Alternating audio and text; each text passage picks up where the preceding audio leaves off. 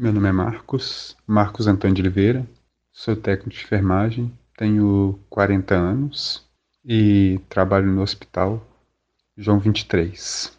Nada de heróis anônimos. Eles têm nome, sobrenome.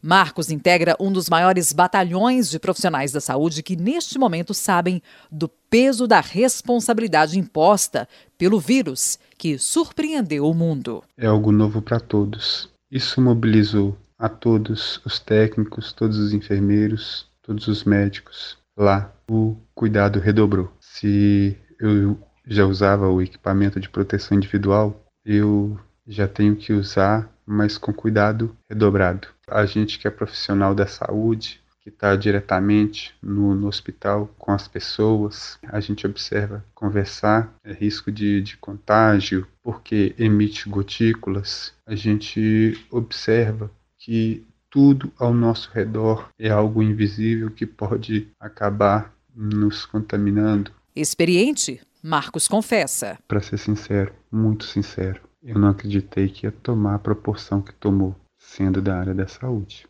Nós já vimos muita coisa no Hospital João 23. Catástrofes de Brumadinho, de Janaúba, mas começou lá na China. Aí as pessoas ficaram pensando, será que vai chegar? E chegou. E agora também vê a própria rotina sensivelmente alterada. Eu tenho 2 filhos com bronquite. Eu estou indo para casa da minha mãe.